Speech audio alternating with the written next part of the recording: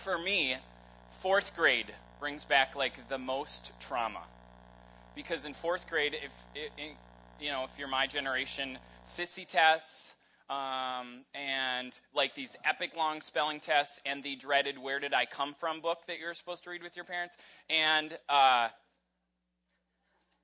squads.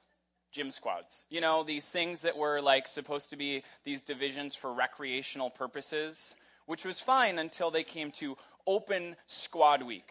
And open squad week was when inevitably the most popular, most athletic people would get lined up as the captains of the squad, and then the countdown would begin. And of course it would go inevitably to the boys who started shaving when they were 10.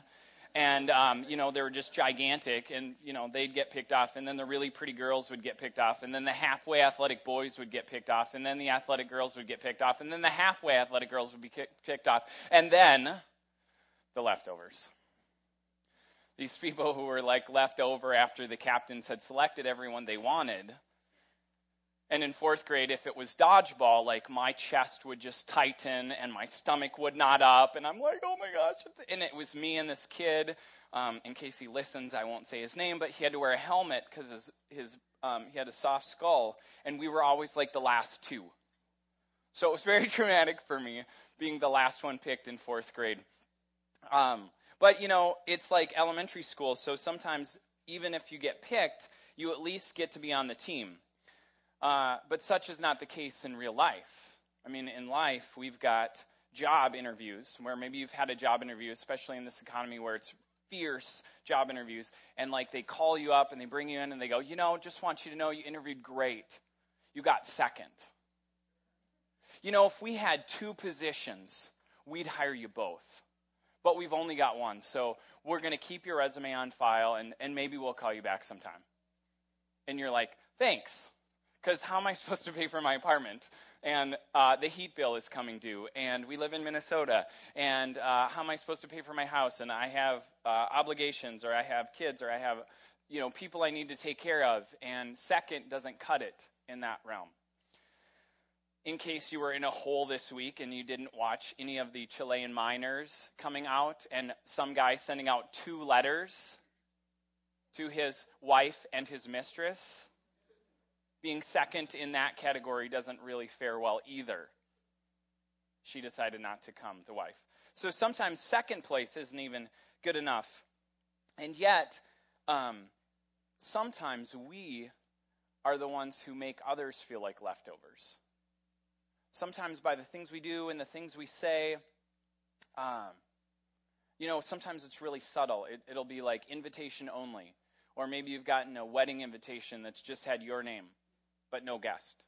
And you really wanted to bring someone. And they just left that off. Or it's like, this is only for upperclassmen. Or, just our fraternity. Or, all these ways that we subtly leave people out.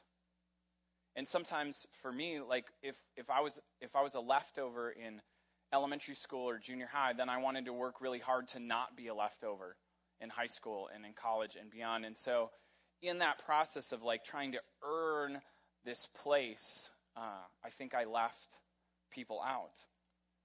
And I think we exclude a lot more than we care to admit. And yet the Bible really has a lot to say about this. I mean, in the culture of Jesus, in his time, it really wasn't that different than the times we live in. There were huge stratifications of people.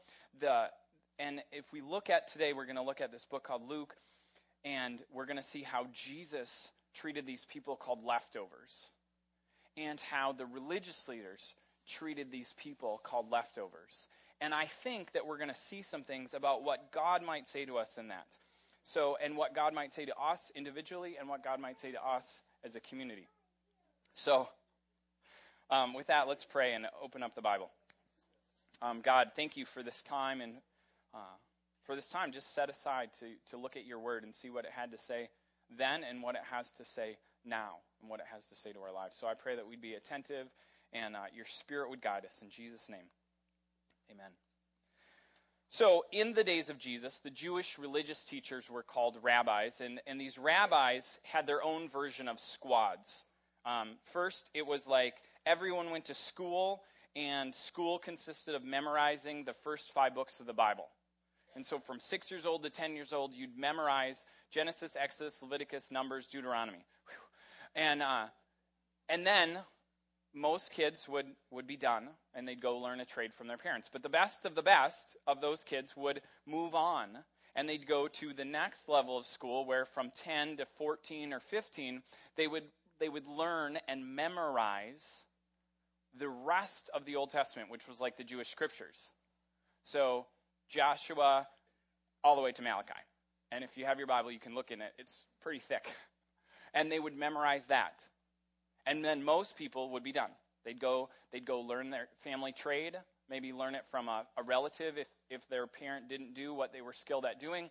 But the best of the best of the best would go on. And the next level of schooling at 14, 15 years old was when they would apply to study under a rabbi. And these rabbis were generally 30 years old or older, and they had their own set of interpretations of how they viewed the scriptures, and you would apply to do this, and these students or disciples would learn the rabbi's interpretation of the Bible, but they'd also learn the rabbi's ways. They'd learn about this person. They'd follow this person. Their goal would be, over the next 15, 20 or more years, to become like that rabbi. And then possibly, at 30 years old, start their own ministry. So when Jesus comes on the scene, he's about 30 years old, and he's a Jewish rabbi. And we pick up the story in Luke chapter 5. If you've got your Bible, or if it's on your phone or whatever, you can open it up. And in Luke chapter 5, it says, one day Jesus was preaching on the shores of Galilee. Maybe your Bible says Sea of Gennesaret, same place. Great crowds were pressing in on him to listen to the word of God. And he noticed 2 empty boats at the water's edge, for fishermen had left them and were washing their nets. So, on to this point, Jesus has preached in the synagogues. He's preached in our version of church, that as a traveling rabbi, he would come into a town and they'd go, hey, oh, you're new. You come on up. Share. Okay. And they would teach. And he'd go from place to place and do that. But now he seems to be making this little subtle shift in his ministry, where now he's like taking it to houses, and he's taking it to marketplaces, and he's taking it to the shores of a beach, where a lot of people obviously weren't at church or synagogue. And so Jesus is there, great crowds are pressing in, so he grabs the boat, he goes out a ways from shore, the sea comes down, so there's this natural amphitheater, and voices echo off the water, so it's a great place to sit in a boat and teach. Now, who is Jesus with? If you look at your Bible, it says in verse 3, stepping into one of the boats, Jesus asked Simon, the boat's owner, to push out from the water, and he sat and taught the crowds with Simon in the boat. So Simon is a fisherman. Simon has met Jesus before. In the chapter before this, probably a few weeks maybe before this, Jesus has healed Simon's mother-in-law. His mother-in-law was sick, and so Jesus went into the house, healed her, made her well. It was great. Simon has a brother named Andrew. Andrew, several months before this, has seen Jesus on the scene, preaching around. Andrew was following this guy, John, who was also kind of a prophet and a rabbi as well. And John's like, this is the guy you need to follow. So Andrew tells Simon, and Simon's paying attention to Jesus. So when Jesus says, hey, can I get in your boat? He goes, sure, no problem. And Simon's in the boat as Jesus sits and teaches the people, and they're amazed at his teaching. Now, if Simon is a fisherman, he's not a rabbi's disciple. Simon's a leftover. We don't know if Simon made it through the first school or made it through the second school, but we know because he's a fisherman, he wasn't picked. He was picked over. He was a leftover.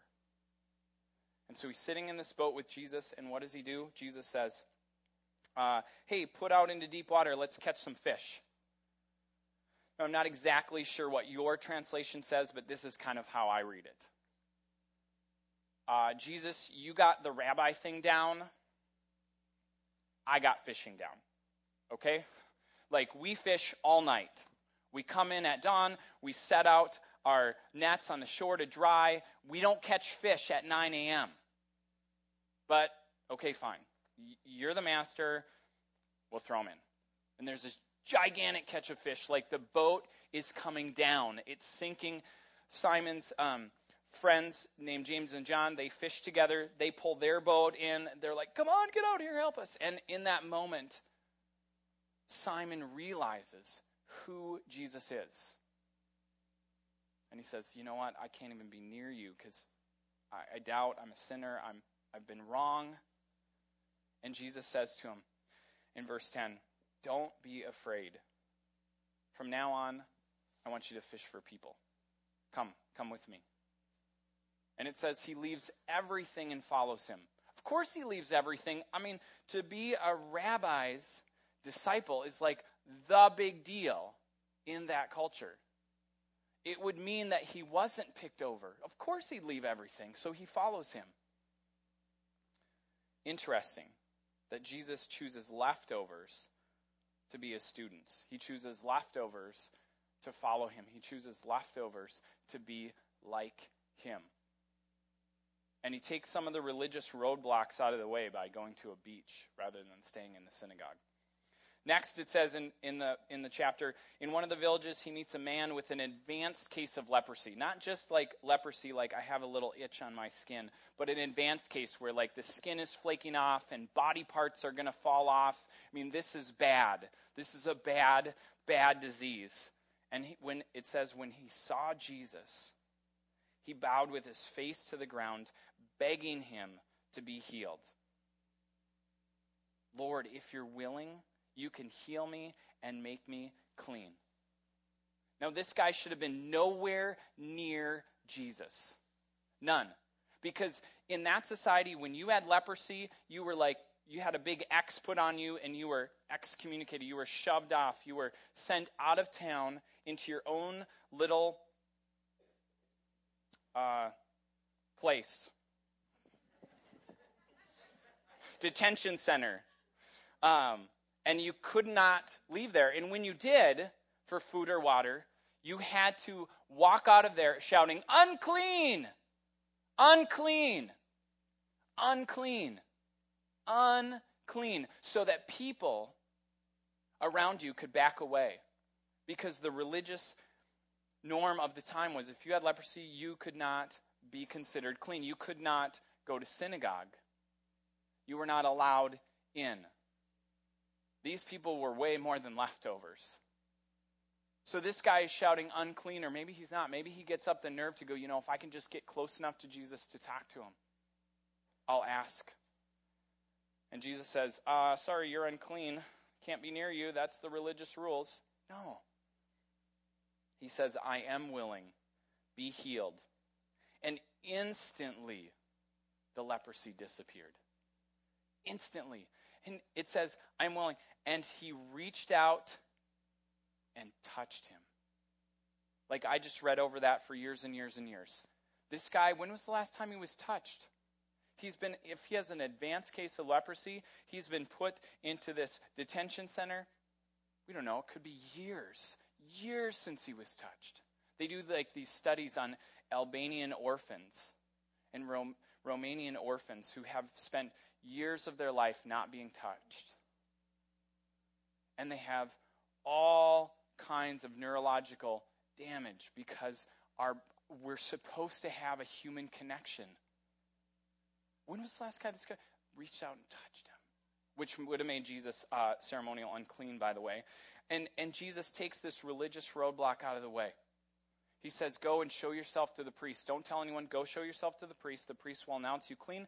You can be reinstated into society. You can have community again. The thing that kept you from being in a community has now been removed. Jesus cared so much about people. And he was so, I think, incensed with the religious roadblocks that were put up that made people feel like leftovers that he removed that. If that's not enough, we'll just keep going because it's pretty cool. So the next thing, he goes, one day while Jesus was teaching, some Pharisees and teachers of the religious law were sitting nearby. Jesus has made a reputation. He's making the headlines. So religious leaders are coming to check him out. He's not in the synagogue, by the way. He's sitting in a house. And some men carrying a paralyzed man were sitting on a sleeping mat. They tried to take him into Jesus, but they couldn't reach him because of the crowd. Okay, so if you're a paralyzed person or if you have some kind of physical disability in that culture, it meant that you or your parents were sinners. And if you or your parents were sinners, guess where you weren't going? Are you catching what we're getting at here? You couldn't go to synagogue. The very place where you're supposed to get healing, they kept you from. So the fishermen, they were staying out all night, and they were drying their nets in the morning. And where were they at 9 a.m. when synagogue started for morning synagogue? They weren't there. They were drying out their fishing nets on the beach. And the leper wasn't allowed into synagogue. And now the paralyzed man, he's being called a sinner because, that's what they thought. So he's not going to synagogue. And what does Jesus do? Excuse me, you're interrupting my teaching. No, he doesn't. And by the way, you can interrupt me. Unless I'm in the middle of a good story, you can interrupt me and ask questions. That's okay. No, Jesus says, your sins are forgiven. Now, why would he say that? So many reasons, but let's just pick a couple. Number one, if he's a paralyzed man, they already think he's a sinner. So he says your sins are forgiven. To remove the religious roadblock there that's keeping him in this leftover category. Number two, the religious leaders freak out about it. What do you mean? What are we doing? You can't do that. Only God can forgive sin. Well, what do you think is easier? To say to the paralyzed man, your sins are forgiven, or to say, stand up and walk? Because he's paralyzed. So that you'll know that I have the authority to do this, I'll tell you, get up and walk. And he jumps up, and he praises God. And everyone says we've seen amazing things today. Jesus calls leftovers the last in society. Jesus calls lepers, who are kind of the least of society. Jesus even calls a paralyzed man out and removes this obstacle, this religious roadblock that keeps him from faith in who Jesus truly is. Not faith in a system or a religious system, but faith in Jesus. After this same day, Luke goes on and says, Jesus left the town, and as he was leaving, he saw a tax collector named Levi sitting in his tax collector's booth. And Jesus looks at him and says, follow me, be my disciple. This is the rabbi who's got fishermen as disciples now, and now the next guy he picks is a tax collector. Now, tax collectors are giant, you can't get a worse person. So I was trying to think of what would be an equivalent to us. And the only thing I could come up with was a human trafficker. The evil, if you've ever studied human trafficking that goes on right here in the United States, that goes on right here at the Mall of America, that goes on where people literally are buying and using and selling humans. And that it just hits my gut. It makes me incensed. That's how people of Jesus' day viewed the tax collectors. They were like these giant sellouts to this country that occupied them, the Roman Empire. And basically the Roman Empire would say, who wants to be a tax collector? And if you got picked, guess what? Okay, Rome, how much money do you need? 5%? Okay, we'll get you 5%. And then you could just add on whatever you wanted to make money. So if the tax collector went, taxes are 10% this month, and Rome wanted 5, you got 10, or you got another 5. If Rome said, this month, we only need 3%. Okay, it's still 10%. Big, huge tax increase, it's 10%. Oh, sorry, guys, it's 15, it's 20, it's 25%. There's not a thing that these people could do, these Israelites or these Jews could do, to say anything about the tax collectors. They had to pay, otherwise the Roman soldiers would come and take them away. So these people hated isn't even a strong enough word. They hated these people, these tax collectors. They considered them to be the betrayers of their own brothers. And they definitely didn't go where? To synagogue. There's huge roadblocks there. And so Jesus says, come and be my disciple. Now think about the money that Levi or Matthew was leaving. Okay. Left everything. I get a chance to be a follower of this Jesus, this rabbi. I get a chance to come back into this faith that I've sold out from. I'll take it. And he is pumped. He holds a banquet. He has this huge dinner with Jesus as the guest of honor. And of course, who are Levi's friends if he's not going to synagogue?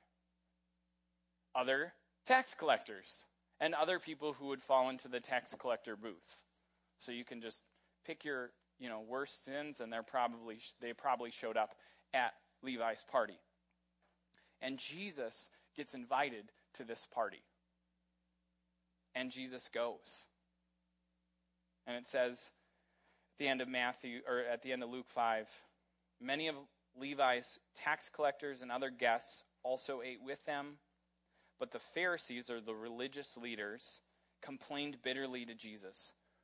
Why do you eat and drink with such scum? Now, I always just said, oh yeah, it's because they're just horrible. They're just horrible people. These religious leaders are just corrupt. They're horrible.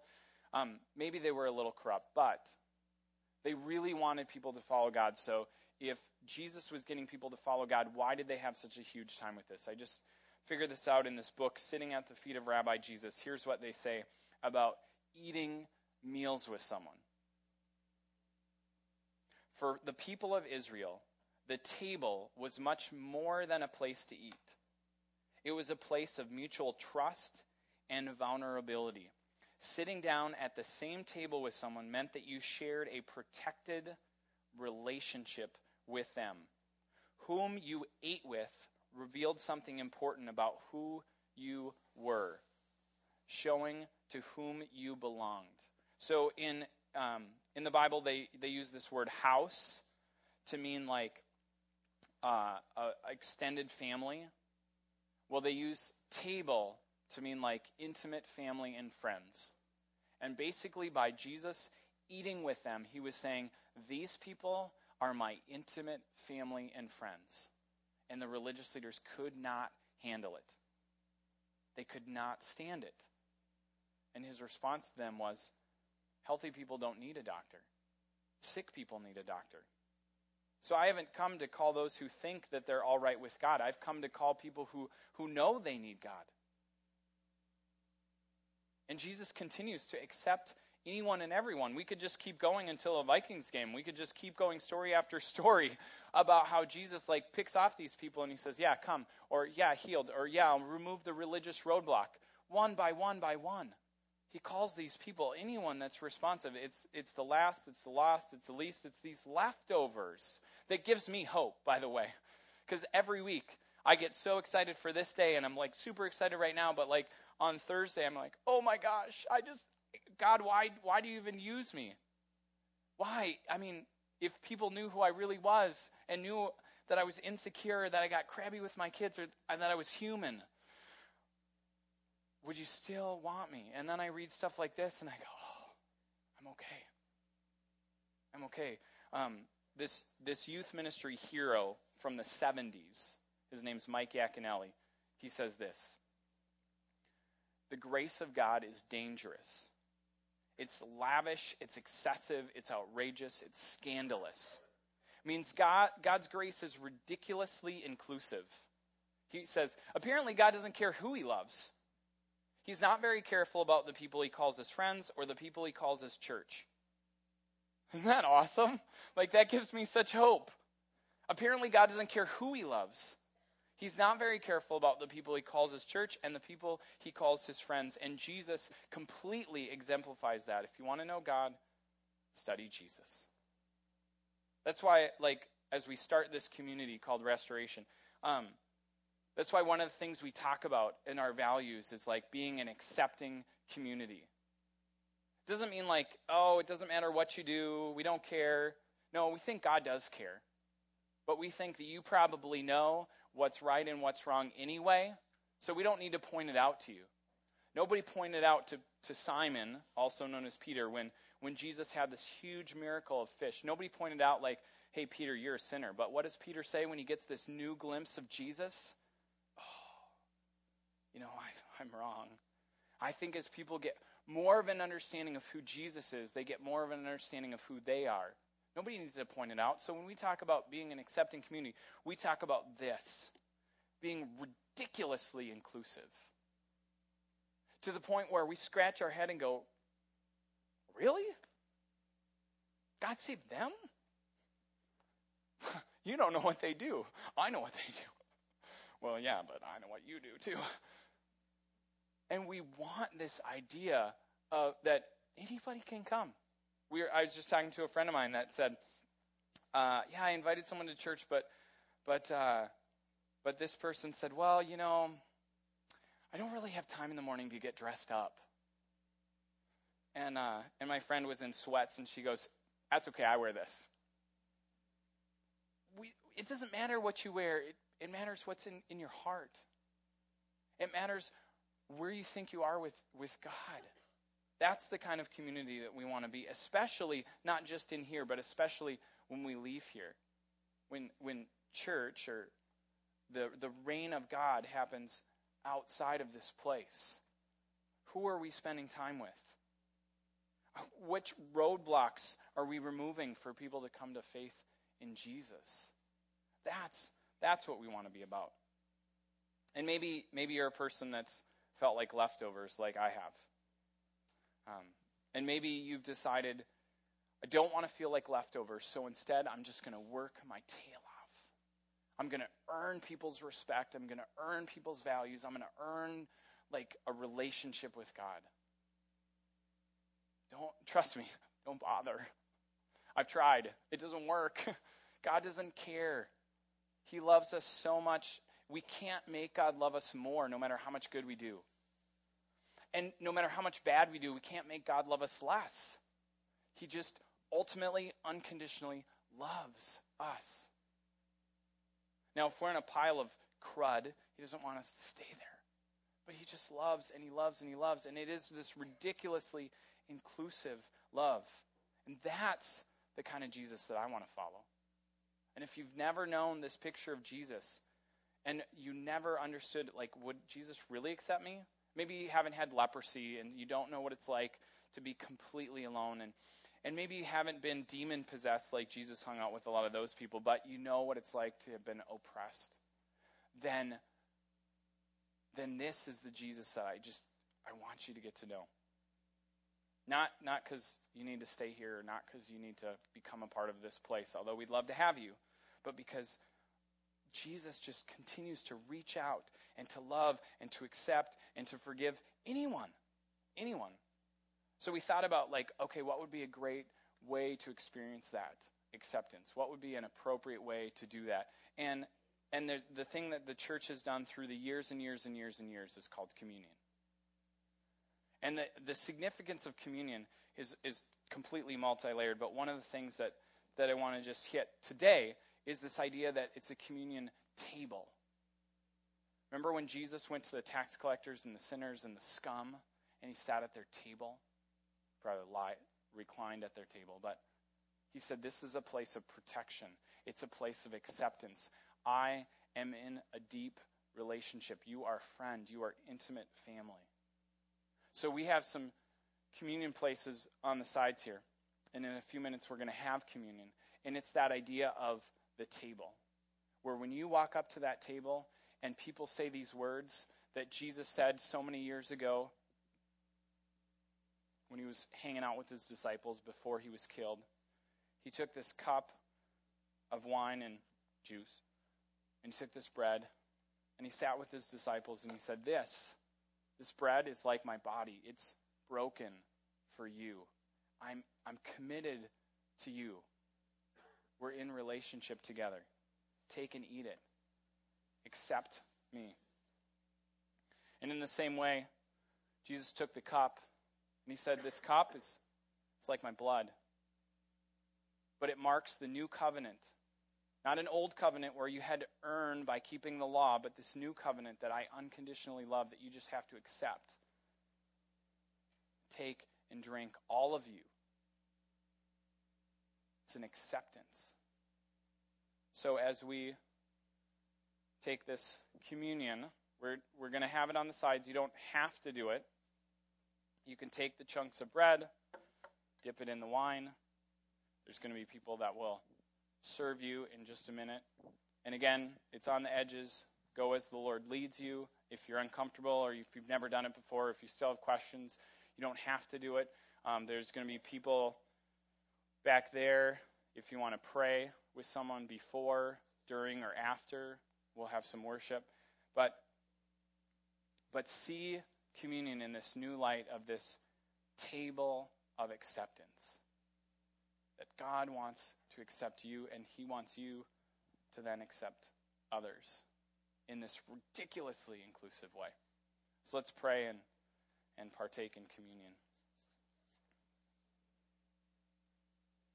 God, I thank you for this really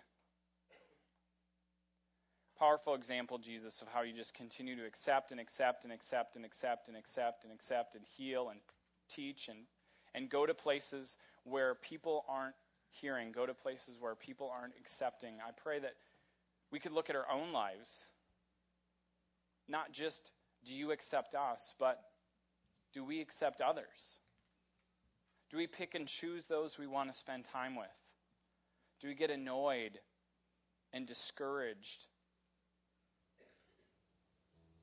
because we have to spend time with people that we don't really like, that we see as leftovers? Oh, God, would you forgive us for that? As we take part in this table, God,